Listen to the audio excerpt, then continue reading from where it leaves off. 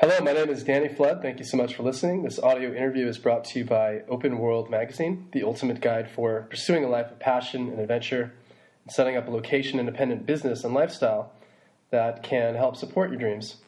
And I'm really excited today to have location-independent entrepreneur Nick Ramil on this call today, because he's someone who started multiple businesses in China and been successful at it. He's learned a ton along the way, and now he teaches other entrepreneurs how to do the same. Together with his friend and partner Tim, he's started a wine importing business called Royal American Wines, started a watch company called Vincero Stone Watches, which raised over $130,000 on Kickstarter, and he's also the owner of Enter China, a mastermind forum for entrepreneurs in China, and also The Elevator Life, theelevatorlife.com. I just wanted to welcome you, Nick. Hey, Danny, thank you very much for the kind introduction. Very happy to be here, and I'm happy to share the experiences I've had over the past few years, and hopefully your listeners enjoy it. Thank you so much, Nick, for your time. Nick and his company have been featured on programs such as Tropical MBA, Location 180, CNN, and others. So, Nick, why don't you tell me and tell the listener in your own words, what is the elevator life? The elevator life to us is the ability to, capitalize on just the globalization and the modernization of the world today. There's no need to focus on domestically, especially when you look at, the internet, product development, just these modern revolutions that fundamentally changed the way business was done to where now anybody, an individual from anywhere, has the ability to, start and run their own business from, their sofa to halfway around the world. And it's just all about capitalizing on those opportunities and making the most of what's available today. And so how does this, in this sense, how does it apply? How is it unique to China, where you guys have set up shop? Oh, man. Actually, wait. Let's go back for a second. All right. I was about to go on a spiel. Tell me a little bit about your journey. Like, what led you on this journey of becoming an expat entrepreneur in China? Because I know you're from. You've been in Guangzhou for over 3 years now. In case you guys didn't know, Guangzhou is the metropolis opposite of Hong Kong in mainland China. But you come from Beaverton, which is totally opposite end of the spectrum, middle-class suburbia. Yeah. Oh, good old Beaverton. I'll be there next week, actually. I've been there before myself, actually. So. You have? Yeah, I spent a month in Tigard last year on the outskirts of Portland. Oh, wow. That's incredible. I'm actually going back to host our wine distributor. But, we'll jump into that a little bit down the road, but we were just searching for opportunity. We graduated from university in 2010, and the world economy at that time, especially the United States, was still kind of hurting from the kind of financial crisis of 2008, and the main beacon of light in regards to business world was China. The growth here, the modernization, just really it was the focus of everybody globally. I mean, you go to any major news outlet, they have a on China section, and we just knew that it was, if we put ourselves where the most opportunity is, then we're increasing our odds of finding something that we could capitalize on or pursue, and that's exactly what we did. I also studied abroad here in university for 6 months, and that was really what did it for me. I was in Shanghai right before the World Expo, so everything was ramping up. I think a quarter of the world's cranes were in Shanghai at that time. Like, they were just building like crazy. And every time I was riding the metro to my internship, I just got to go through this huge metropolis of development and building and skyscrapers and new Audis and BMWs and, all the premium high-end malls and shops popping up. And then I go home to the U.S. and, Auto Row in Beaverton, half the dealerships are gone. a lot of their homes are being foreclosed on. It was just like it was a complete 180. And I was like, okay, now, I need to go back to the place where all the growth is happening, not where all the regression is happening. So that's exactly what we did. And we worked during the summer after we graduated. And then we got on a plane, us and a few other buddies. None of us had ever been to Guangzhou. And it was an experience from there. Let's just say that. Did you guys have much of a plan when you set forth? Or was it just like, we're going to arrive and figure it out? We all came over here as part-time English teachers. That was and still is one of the most viable options for anybody who wants to get their feet on the ground in China while not having to completely depend on themselves. If their savings account isn't too big or they don't, they don't want to just come here and be a little uncertain of where to go next. So part-time teaching, to this day, is still a great opportunity. You can do half days Monday to Friday. You can do full days Saturday, Sunday. And that leaves you, over 40 hours a week to build your dream business, which is exactly what we did in our spare time. And unfortunately, we signed up with a company that we found out was less than reputable, and we got pretty burned our first 6 months here. Thank goodness we came as a group, because it was a very difficult time. We moved Beaverton, a city of 70,000 for me. Then I moved to Guangzhou, which is a city of 20 million people. I don't speak the local language, Cantonese. The weather here is, subtropical rainforest, like incredibly hot and humid. And it was just, different types of food, different types of transportation, not being able to drive, all these things that, it was absolutely a difficult experience, especially because we had no one to consult about it. We had no one to talk to and say, what's Guangzhou like? Where should we go to eat? What bars are popular? Where's a good gym? None of that. We literally just showed up and we're like, okay, this is pretty wild. Brad, and you brought up a great point there. I think someone who's where you were in your shoes a few years ago, probably encountering those, like maybe they want to do something, but they're encountering that same fear or that deterrent of the unknown. Yeah, absolutely. I think I believe it was Tim Ferriss who said it. It was, people are more unhappy than uncertain. Right. It's true that change is not a welcome thing for most people. It is pretty scary. Even today when things are changing in my life and our businesses, it's like, all right, like what's next? You don't know what's around that corner.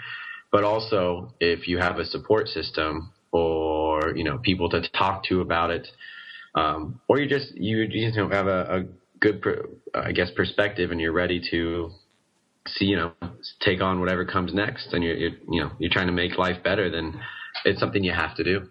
Yeah, I think that's a great word, perspective. And when you have mentors and you have good information, if you can break down the fear and get the right information, to get where you want to go, I think that can help overcome that hurdle. Yeah, 100%. We had to learn everything on our own, and that's why it took us a really long time to finally figure out how to build in the right direction. Because to be honest, we were trying to do anything and everything we could, and we got that kind of entrepreneur ADD, if you will, where we would jump from opportunity to opportunity anytime we saw something that looked a little shinier or something that looked like we could make, quote unquote, you can make more money in this many months, or, this will be a great business. And that always attracted us. rather than, okay, here's a good opportunity, let's focus on it. We'd build up a little momentum, maybe get a little bit of revenue generated, and then, oh, wait, what's this over here? Completely neglect what we've already been building. And then, that one would obviously stop and die. And then the new one we were working on would be starting from scratch again. And it's like, I wish, I don't regret anything we went through because it got me to exactly where I am today. And I love where I am today. Yeah. But, the experiences and the downfalls and the days of uncertainty, I don't wish that on anyone, those were definitely trying times. Yeah. And I think, being inundated with options and not being selective, not knowing what to do, I'm just thinking if I was going to go and do what you do, and I just Googled, for instance, teach English in China. Yeah. Let's say I wanted to say, I'm the listener right now, and I'm listening to you talk about how English is a great opportunity. I just looked up teach English in China, and then I see ads. SEO optimized articles, teaching in China, teaching jobs in China. Okay, where the hell do I go now? I'm already confused. There's so many options out there, and there's a few resources. I think Dave's ESL Cafe, I think he's based in Korea. This is when I looked at it 4 or 5 years ago. Okay. I'm hoping the site's still up, but it's a great resource if you want to find good schools, if you want to find reputable platforms to use. That was our problem. We just found one, said, hey, let's go with this. This guy was in the US. He was helping us out. We get to China. We find out it is not the most spectacular company. We didn't ask for any references. And, that was a mistake on our part, of course. We didn't know. And turns out we Googled the company after already working for them. And it's like, avoid this company. Do not sign a contract. And that was like, oh, this is great. This is great news. It's funny now, but at the time it was like, oh man. Yeah. So your recommendation is to do a background check, do a little due diligence, just using Google? Oh, yeah. I mean, that is my motto for life.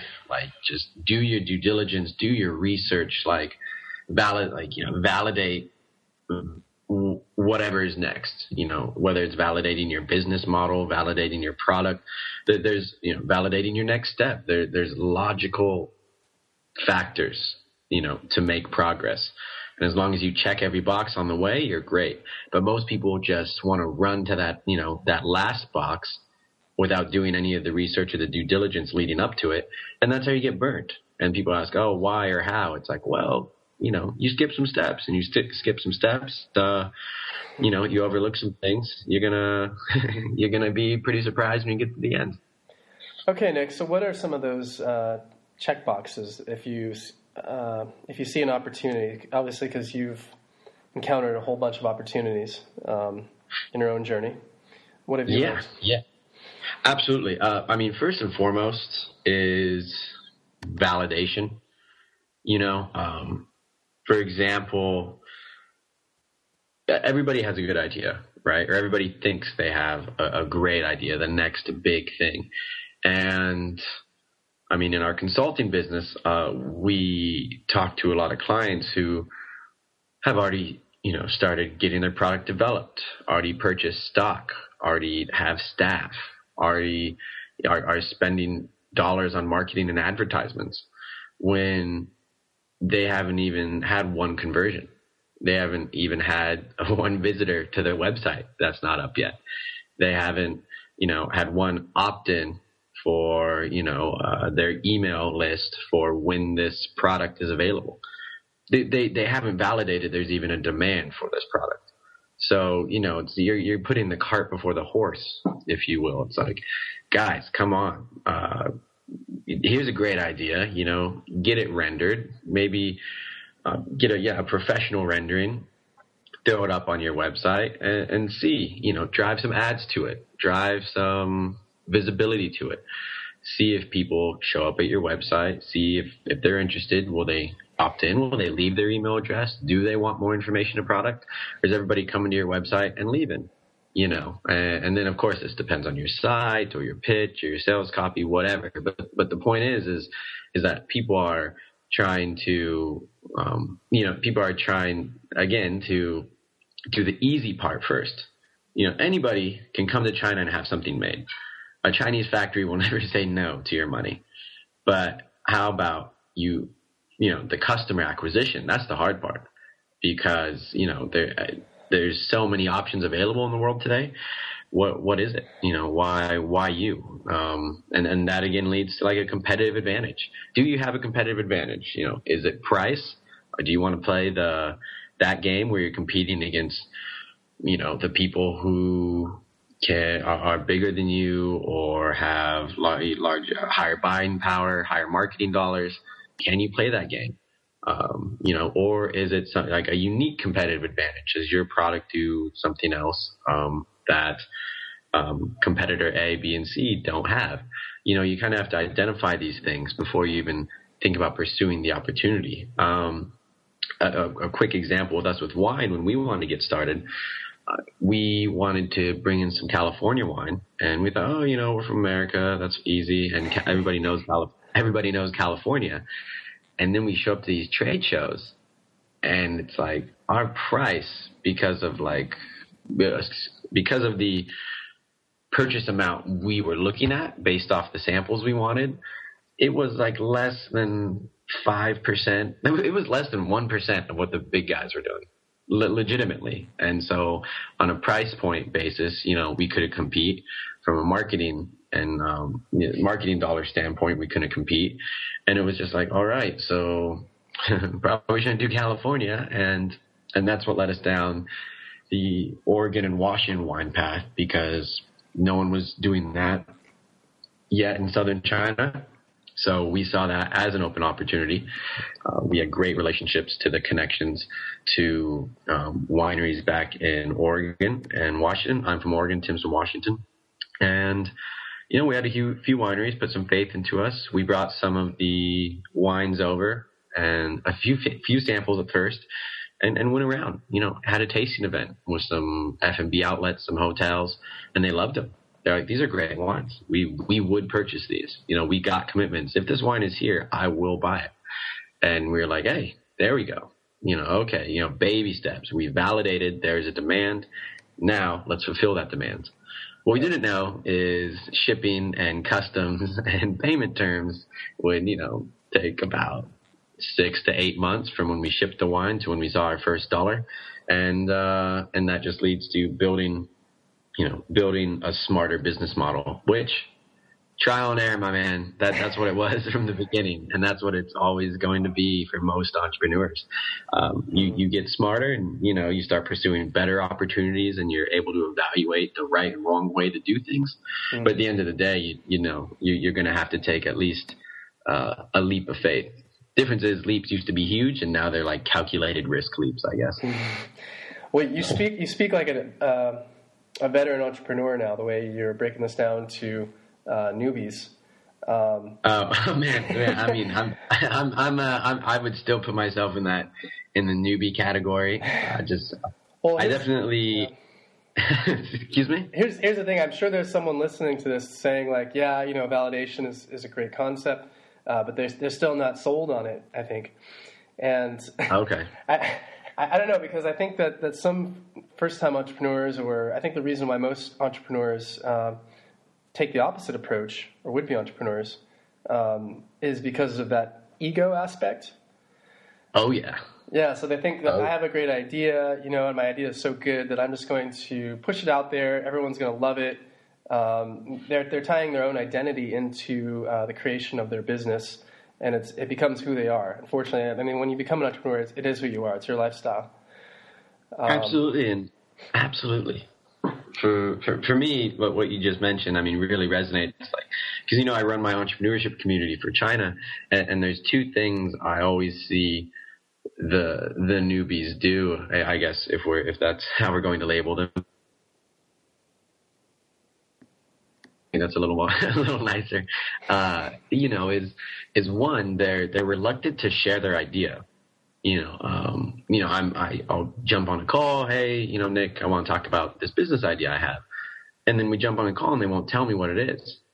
I'm like, well, I can't help you if you don't tell me the exact business you're looking to pursue. And they're like, oh, well, I don't want you to steal my idea. And that right off the bat is just like, I laugh and I'm like, well, I mean, yeah, because I have so much free time to just go steal your idea and build a completely separate business.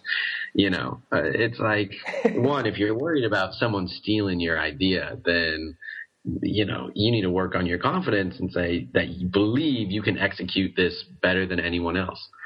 It's not who does it first, it's who does it right. Like, if you come out there with this product, it's good, but then someone out there is able to take this opportunity further than you, then, then you have to be prepared to compete. I mean, business, man, it is a dog eat dog world, and it's super competitive, and it's like, business is the funnest game in the world, and I always want to play. So, that's why I'm always trying to pursue it. And then secondly, is for me, the fear of, like you said, the fear of people being told they're wrong or being told no. I mean, nobody likes that. That's a universal fact. But when it's constructive criticism, from other entrepreneurs or people who have existing successful businesses, if someone tells you this business model is not going to work or may not work, or maybe you should pivot it a different way, or maybe simplify your product, that should be taken as gold advice, because you're taking it from people who have done, exactly what you want to do. But a lot of people are scared to put themselves out there because they don't want to handle the rejection. And they don't want to listen. Yeah, and it's like, well, hopefully, best of luck, but that normally doesn't work out well for most people. Again, validation. It comes back to ask people, is this a good idea? Would you buy this? And then go actually see if people will. There's, once you get a confirmed purchase or someone entering their email address, any of those smallest steps show you, okay, there's an interest. So how do I move forward from there? Okay, I have two questions. They're both kind of not related. The first one I want to, since we're on this topic, what if you have a great idea but it's ahead of the curve, and you ask people and they don't quite see the opportunity, and it's like, I'll give you an example. My dad, he started a golf business, and he's the first to create the graphite golf shaft. Oh wow. Yeah, and so back then he wanted to sell it for $40 per shaft, and the steel shafts were selling for $1, and everyone was telling him, you're not going to be able to sell this for $40 when a standard shaft sells for $1.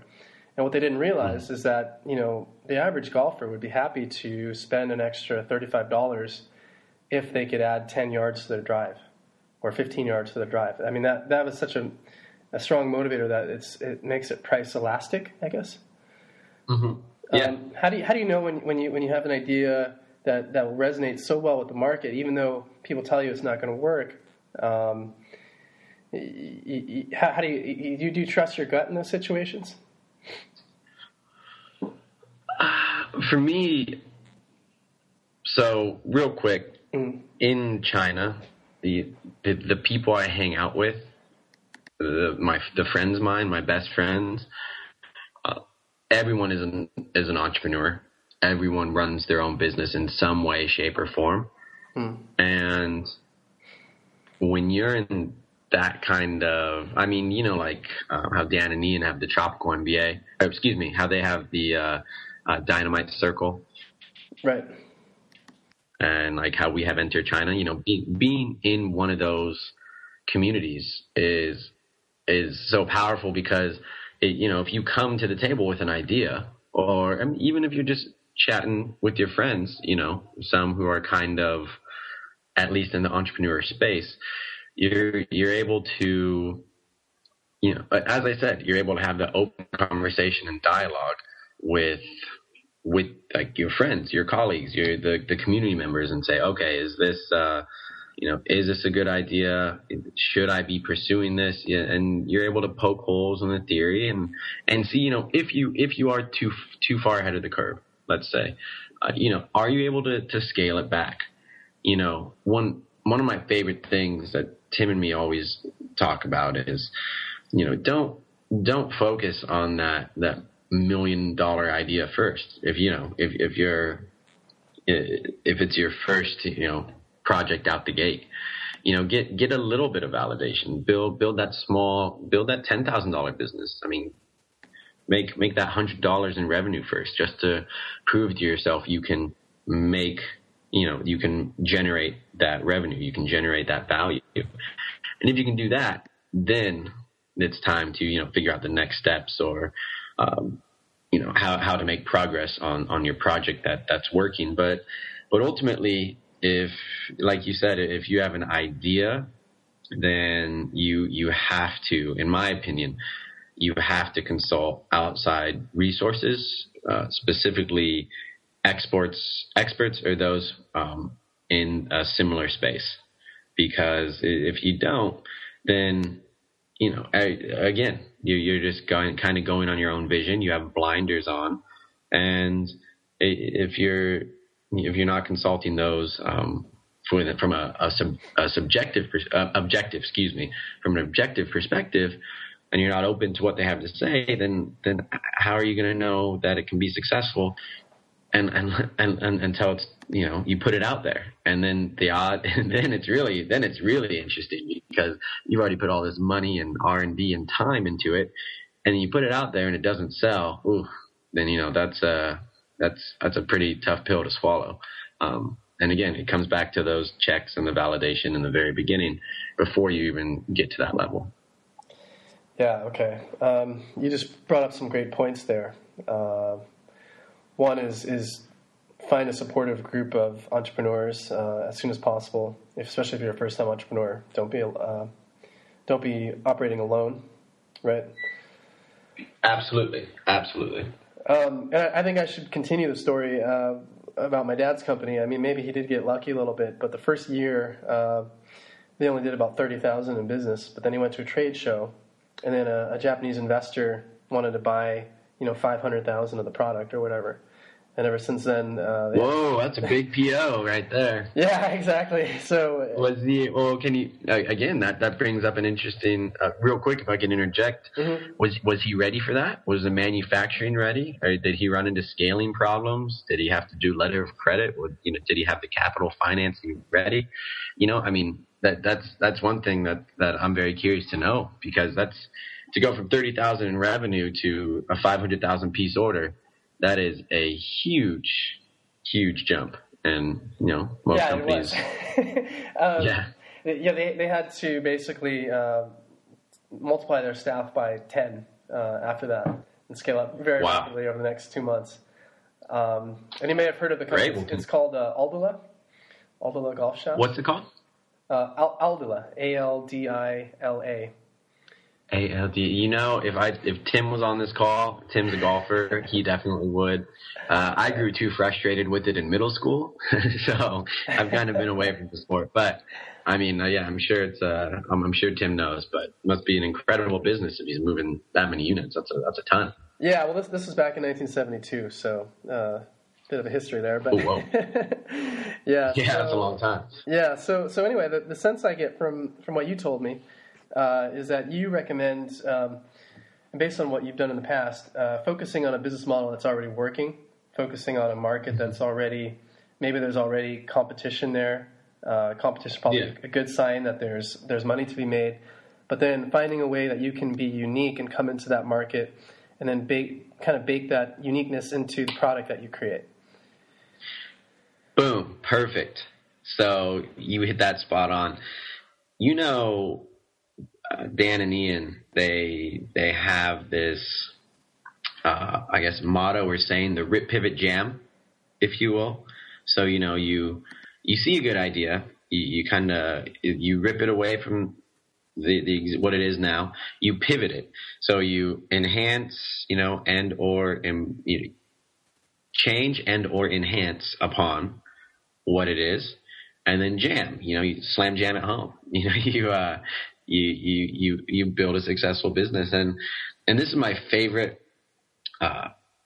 business model or business approach. Period. For me, it is, you don't have to reinvent the wheel. Everybody's so concerned with, everything is already out there. Well, and if everything was already out there, then tens of thousands of new products and trade shows wouldn't exist. That's an excuse. You're being lazy.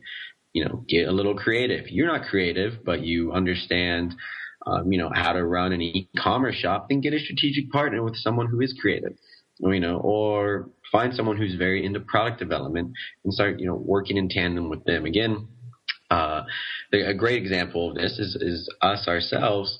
One of my best friends and one of kind of the very first people we brought to China, Ryan Beltran, who runs Original Grain Watches. He launched wood and steel watches, like the very first ones to ever hit the market, with us here in Guangzhou. And he killed it. He did nearly, 400,000 US in a month on Kickstarter. And we were like, wow, that's great. Like, that's impressive, because at the exact same time, literally, we were closing our wine deal with our large distributor. And we saw the amount of resources that he put in to developing these watches, and then also the amount of resources we put in to building this business with the distributor, and was like, wow, this is a pretty opportune business model. Product development, which I have to say is the number one business opportunity for any new entrepreneur today. Please, real quick, go to The Elevator Life, read how product development is the number one business opportunity in 2014. It's one of our more recent posts, and you'll see why. But we saw this and we said, hey, that's great. He did incredible with wood. What's another natural progression of that? And then we thought of stone. And no one else had stone watches. None existed. And we said, okay, well, we're in China. Let's go develop it. A few months of R&D and working hard, we launched our first line of stone watches, which was Lexel. And those did 225,000, I think. 222, something like that. So, again, you have a 6-figure business in 30 days after relatively low amount of investment, and then it just builds and like investment is in capital, time. It doesn't take a lot. And again, this process has been improved upon so much since we first did it, since Ryan first launched his. It's pretty incredible that now you can consult companies. My buddy Josh, he runs a company that takes people who want to, from crowdfunding websites, they have their prototype, but that's all they have, and they have a successful campaign. But then they're like, they get 100,000 plus in a month and 2,000 orders, and they wanted 200. Again, the truth is, working in China, manufacturing is so incredibly difficult that it's definitely a learned skill. But now, if you don't want to come here, there's resources that you can contact who can help you with your product development. And once you have your product developed, there's resources you can consult for how to launch your crowdfunding campaign. And then, you're taking this business that you're passionate about and building it relatively quickly compared to what could be done before, the traditional model. And it's just so exciting. So I have a few questions for you, and I'm a little worried that I'm not going to be able to get to them all. No, go for it. Oh, okay. 3 questions based on what you just told me. One, when you created Vincero Stone Watches, you guys actually raised $132,000, right? Yes. And how long did it take from the time you had the idea to getting to that point? From concept to reality, from concept to launch? Yeah, exactly. With our experience, it took, let me think, May, June, July, about 3 or 4 months. 3 or 4 months. Yeah. Wow, that's remarkable. And did you guys have to hire a product developer to create these prototypes, or did you just draw them up yourself?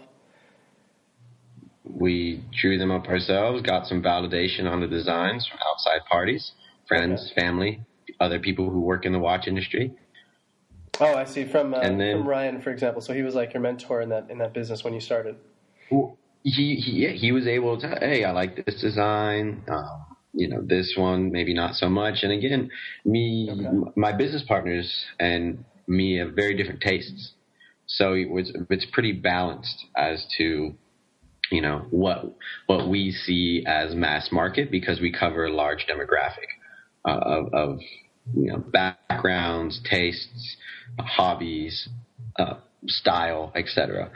And because of our experience with Lexel, and our experience with product development in general, living in China, it was like, oh, great, okay, here's an idea. Now we just have to go figure out how to do it. And then you just have to then you just have to go. That's, everybody tosses back and forth. Oh yeah, this would be great. This would be great. And go do it. Take action. That's it. At the end of the day. So I think the lesson I take from that is, if I have an idea for a physical product, what I should probably do is find someone who's already in that industry and try to befriend them and see if I can get some feedback or even some mentorship. Yeah, of course. And I mean, it's the funniest thing. People, like my buddy Josh, who I was telling you about, he charges a very fair, I'd say overly fair rate for the services he offers. And when I introduce people who say, oh, I want to do product development, and I say, oh, great, one, you should join our community because we can help you validate it and also consult you on the how to launch, etc. And two, you should get in touch with our buddy Josh, who runs a company helping people develop and manufacture their products. And I said, oh, great. And I introduced him to Josh. And Josh charges a couple $100 up front to one, validate the idea, find the factories, come back with you for your price per piece, etc. And then if you make an order, he'll charge 10% on that order for quality control, which is an incredible headache here in China, for overseeing your production run. He streamlined it. And people go, oh, can't you just, no, not interested. And it's like, you're not willing to pay $199 in your business to invest in your business, to validate your idea again, to see if it can be made. You're going to go to Alibaba and work with 5 different factories who are all charging $30, and they're all going to send you back something that is completely wrong. And you're just getting one sample. So they're giving you months, 4 weeks plus of lead times. It's like, goodness, guys, opportunity costs. Let's think, is $100 worth saving a week of time, worth saving 3 days of time? Absolutely. It's just, people think the biggest thing is when we started the elevator life, it's like people thought we just would work for free or give introductions for free or, these things where it's like, I've been here 4 years. You think I'm just going to tell you how I've done everything? It's like, come on. Unfortunately, you weren't there, in the times when my apartment didn't have power, when I was eating the street food because that's all I could afford. You didn't see that. All you get to see is the end result, which I worked my ass off for. And to think that people expect to do that on their own, just come up, hey, Nick, by the way, how'd you build that 7-figure import business? It's like, oh, hey, stranger, let me tell you. Come on. Geez, guys, it's not just it's not if you can't afford the $199 fee, then get a job, right? Basically, get a part-time job. Yeah, right? If you can't afford that, then maybe you should rethink building your business. Maybe you should wait to have a little more capital, because to get that mold made, to make that initial first order to even put together your crowdfunding campaign, you're going to need professional photos. You're going to need at least a video that's semi-professionally done. You're going to need money for ad campaigns. It is not just like you throw it up there and say, hey, who wants this? It's like, no, it is a science. And inside Enter China, we have how to build a product business, how to build a 6-figure product business. Excuse me. That's the title of the blueprint, where we've had 6 of our members build 6-figure businesses in 1 month each. And it's like, see, it's a science. There's a right way. There's a wrong way to do it. But again, do you guys have that on your blog? No, that's inside Enter China, our community. Oh, okay. Yeah. It's just because, it's interviews, it's step by step. Send me any links that you find relevant, and we'll post them on the podcast page. Yeah, absolutely, man. We'll do. Always. Again, I'm all about helping. I mean, you can see the elevator life. We have over 200 episodes of us spending countless hours sitting in front of a camera at, we have professional lighting, so it looks like it's the afternoon. It's like 11 p.m. It's like midnight, but it's a passion.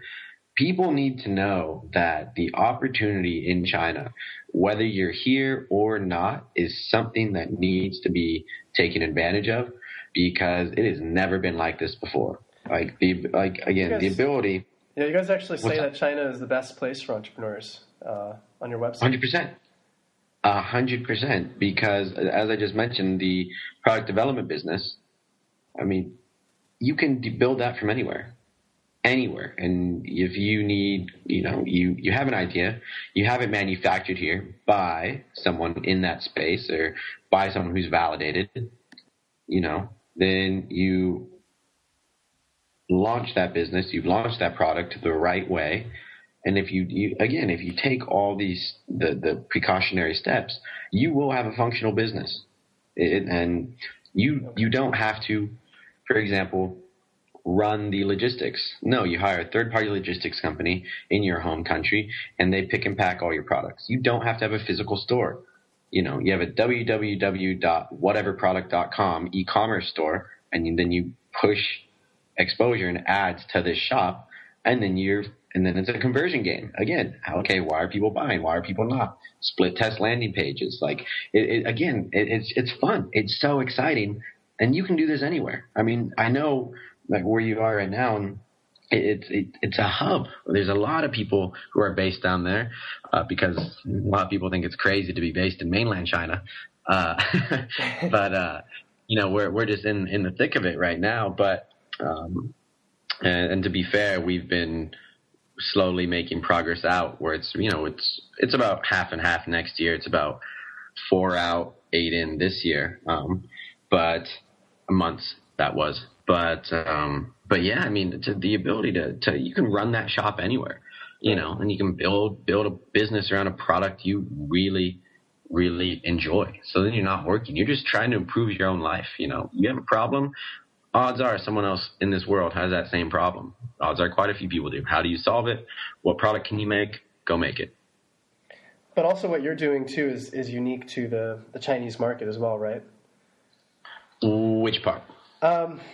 Well, I'm just right now. I'm trying to suss whether when I was living in Taiwan, I would often hear stories of expats who tried to set up a business in mainland China and kind of retreating with their tail behind their legs. The reason I heard was they would often take a local partner in China, and if things went well, they would find a way to cut you out, or if things went bad, they would blame you for what's going wrong. That's a story I heard. And I wanted to ask you, how much of what you do is unique to China, and do you focus on the Chinese market? Do you take on Chinese partners? What are some of the pitfalls, and how do I avoid them? Well, it's different for every business model. Okay. Importing is one of the most resource-consuming business models to build, but also one of the most lucrative.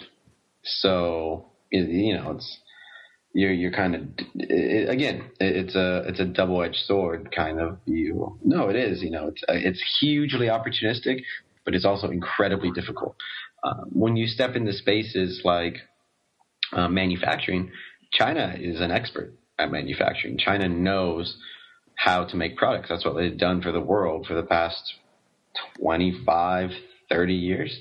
So, that's something that's not too foreign. But yeah, when you take on a foreign business partner and you don't know anything about doing business in China, then, you're going to get burned. This is a very intricate market. And, I will never say anything negative about China because what it's been able to do for me in my life, and it's incredible. Nothing short of incredible. That being said, it took us a while to figure it out, and we still run into problems. You have to understand, not you, but I mean the listeners. It's a developing country. It is still very much a developing country. Is the economy the biggest? Yes. Did they just host the Olympics? Yes. But at the end of the day, this country is changing very frequently and very rapidly. So, there's the fact that it's developing, again, it's a gift because there are ways around things, and there's ways to get things done that maybe you couldn't do in a developed, country. But also the lack of clarity leads to kind of some murky waters, a bunch of question marks, and sometimes policies are different tomorrow than they were today, and these are things you have to adjust for. It's all about being flexible and persistent. Point blank, if you want to do business in China, if you stay here, you will be successful. If you leave, you won't. It is that simple. You're here, you're learning from your mistakes, and then you learn how to build in a progressive way. And everybody we've seen who's here and stayed has built a successful business. And then they're able to leave, they're able to stay, they're able to do what they want. Everybody who came here, got fed up, and left, they didn't.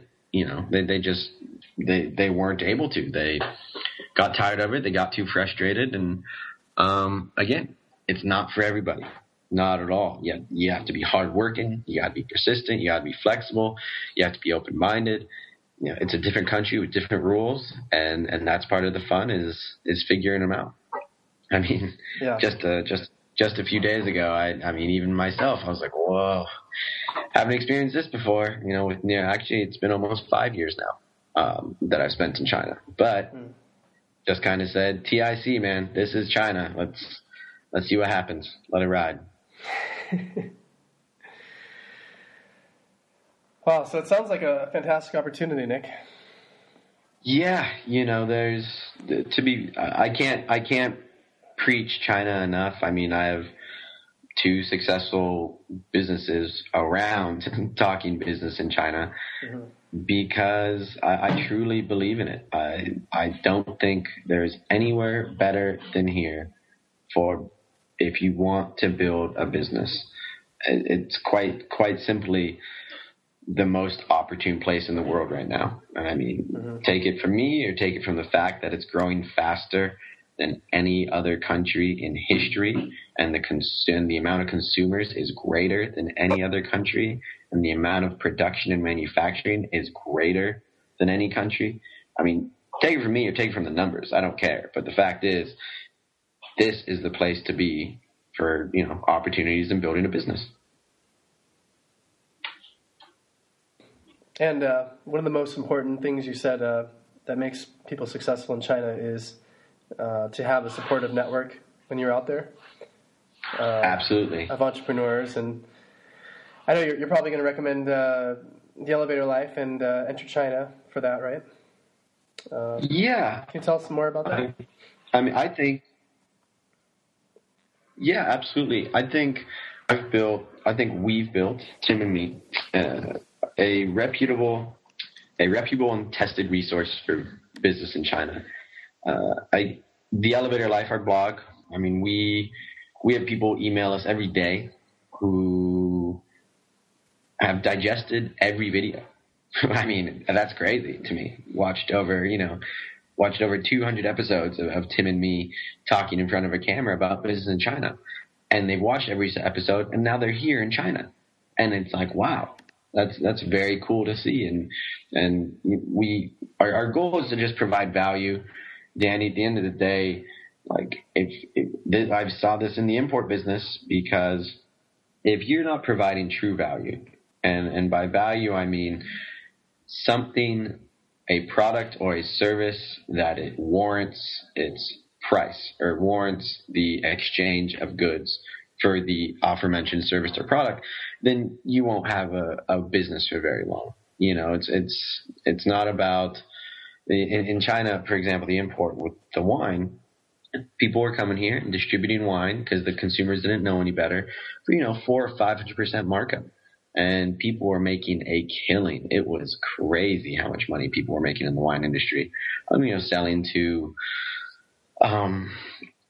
Selling to, let's say, government parties or government businesses, if you will, or some of the bigger banks, what have you. And then new policies came into place in 2012, and all of these businesses have since died, because the ability for if I give you 2 bottles of wine and they're nearly identical from the same place, the same region, say neighboring wineries, and one is $10 and one is $50, it's like where's the value? Where's the value in the more expensive one? And it's not there is the point. And so the people not delivering value, had to go. And unfortunately, some of them were friends of mine, and the reality was, they had their run, but they're very short-term thinking, and they didn't have the long-term in mind. And for that reason, they had a short-term business. But I mean, back to it, the elevator life is all about providing the value that if you want to get started, if you're interested in China, you want to know more about it, head to the elevator life and just start digesting, subscribe to our YouTube channel and run through our videos, whatever ones interest you. And if you're ready to take it to the next level, if you actually want to do business in China, if you're determined, hey, I want to do this, then you need to become a member of Enter China, which is our private entrepreneurship mastermind group. And it's all about a support system for entrepreneurs in China where, I like to think of it as like an ongoing enrollment, like a school. So Tim, me, Mike, Kenny, Shlomo, I just drop all real people's names who are all experts in their spaces. Everybody, all those people I just named run incredibly successful businesses in various spaces. Manufacturing, tech, app development, online e-commerce businesses outside of China, import, export, you name it. Those are, let's say, like some of the professors. So there's a big group of professors who joined, who were, are in our network and have since grown to the connections of our network, who we find reputable. And then we kind of started it. We opened it earlier this year, and we did a beta group and got in some members one-on-one, helping them build. And since these people have entered, many of them have come to China. Many of them just improved their businesses. Many of them have visited China, Canton Fair for our Enter China events. And, that this new group of students has become like, let's say the sophomores. And then we had our official launch in June. And then the new freshmen come in. And then, the sophomores can help teach the freshmen. And then if freshmen have more deeper knowledge questions, then they can come to the professors, who are us. And then it's just been a constant, the longer you're in this community, the obviously the more you're going to learn, absorb, experience, and then you can pass that on to the people who are also coming in. And then you kind of have the overseeing professors, if you will, who are able to digest it to a deeper level based off the experience. So it's just an incredible support system, and it's been a wild experience to see people from all over the world join. And we have over 130 members right now, and we had an EC dinner. It's Canton Fair here in Guangzhou, which is Again, if you want to do business, you should attend. Great for idea generation. The world's largest fair for products. We had EC dinner last Friday. And I mean, to be able to see EC members from all over the world come to this dinner, talk business, and then everybody kind of goes in their own little groups. I had two of the members who literally just joined 2 weeks ago, talking to one of my most senior members who has built a 7-figure business off of building software and app development. And they want to build an app. Could you think of a better person to talk to than the guy who's done exactly what you want to do time and time over for the biggest companies in the world, you know? And then someone wants to talk to me about importing. Cool. Let's chat. What do you want to talk about? Here's your barriers to entry. Here's how you approach. Here's the markets you should aim for. And then you pivot because it's strategically located next to these markets. Like, you know, and then this Friday we're having another meetup, and there's it's our official one, and there's going to be about 20, 30 people. And again, it's just exciting. And we have the workshops, and we have, you know, we attend the trade fair together, and then we do dinner and drinks. Everybody talks, and yeah, again, there's nothing better than having a support community in a place that's unfamiliar. It's a great resource that you guys have put together for people. So much that can be learned, and so many hard lessons that can be avoided. Yes. What was your life, before we wrap up here, I'm just curious, what was your life like before you had this community, before the elevator life, when you were starting out, trying to start your business? Were you able to build up a network, and how did you do it when you were there? Great. Yeah, absolutely. Before it started, you naturally build a network wherever you are. I mean, we're social people, and when we're out, you know, at the gym or grabbing drinks and dinner out on the weekends, you always meet people. Foreigners are very friendly in China. Expats, you know, there's like a kind of like an unwritten code. You know, if you're out here, it's like, hey, you know, respect the hustle, whether you're at the top or whether you're at the bottom. You know, it's admired. That being said, I guess it was really the first year. It was, as I told you, the first 6 months in China were probably the hardest of all of our lives, just because, I mean, you're in a foreign place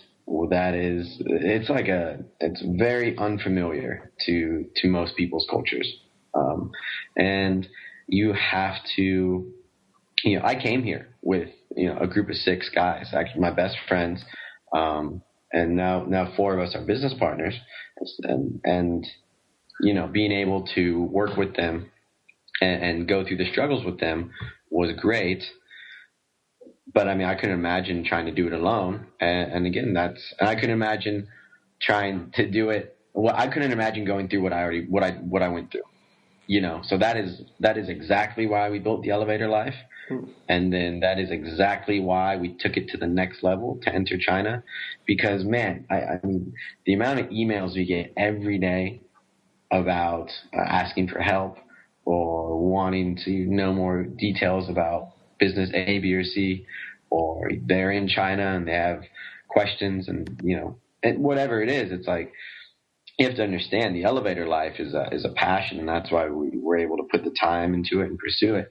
But, you know, we realized there's a next level demand for people who are serious about doing business in China, because a lot of people talk, very few take action. And for those few who are willing to take action, we built Unser China just for you.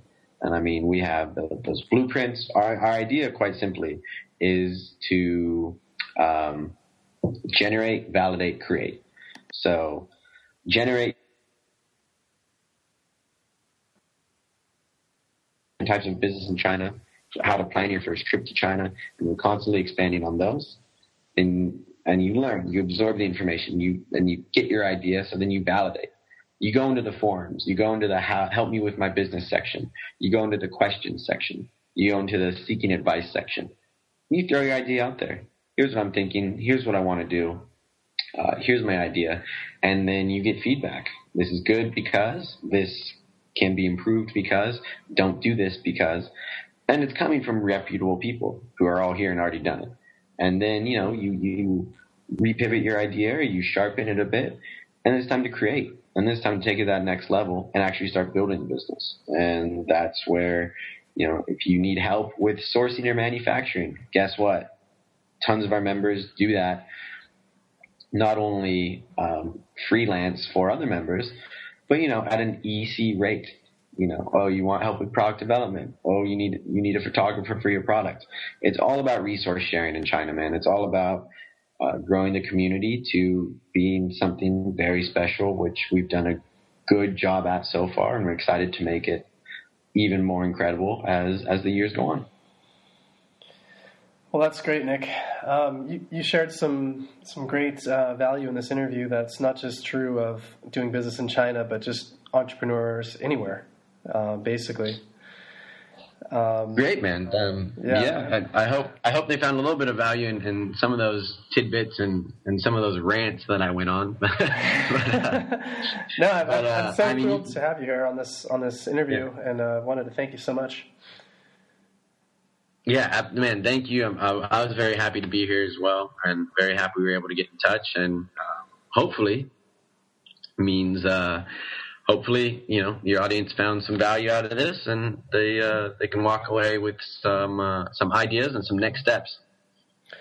Absolutely. And if you're listening to this and you're thinking of starting a business in China, or just starting a business abroad, location independent business, highly recommend that you check out Nick's website, theelevatorlife.com.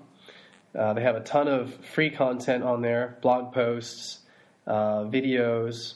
You can also opt in for their mailing list and get a free starter guide, beginner's guide to business in China. Yeah, that's a great guide. And you're not biased. If I do say so myself. That's an objective review from the disclaimer. From the author, a completely objective review. Disclaimer there. Yeah. Well, thank you so much for being so generous with your time, Nick. I know you're very busy over there, and I wanted to thank you again. Of course. Thank you, Danny. And everybody, please, questions about China, head to The Elevator Life. If you're serious, head to Enter China and ask any questions, and try to do my best to answer them when I can. So if someone wanted to get in contact with you, how would they do so? Are you willing to share? Yeah, you can email us at support@enterchina.co is a great one, or else, actually, let's stick with that. Support@enterchina.co is where most of the real questions flow through. If it's a more of a basic elementary question, cruise through The Elevator Life. We've covered a plethora of topics, and there should be something that, we've covered nearly every basic step there is to know about China. So just take it to head there. Awesome. Well, thanks again, Nick. All right. And best of luck to you on your ongoing ventures. What's next for you? Thank you very much, Danny. What's next for me? Yeah. Right now, I have to be on a train in about 20 minutes. But what's next for me business-wise is to continue to, point blank, Enter China is my passion business. Tim and my passion business. The ecstasy of seeing someone else become successful. I know that feeling, the oh my goodness, I'm successful feeling. That is better than any feeling in the world. And to be able to help other people experience that and then enjoy that with them, man, that's something really special. There are no words for it. And what's next for me is taking our community to the next level, because we've automated wine, more or less, where my commitments are much less, just supporting our main distributor. And now it's time to, build the business I care about, and Tim's helping, and also his focus is product development for Vincero, and it's time to keep building, man. There's no rest. Awesome. Well, best of luck. I don't want you to miss your train, I know you're in a hurry. All good. Thank you, Danny. Thanks again, and have a great day. Thanks, Nick. Take care. Bye.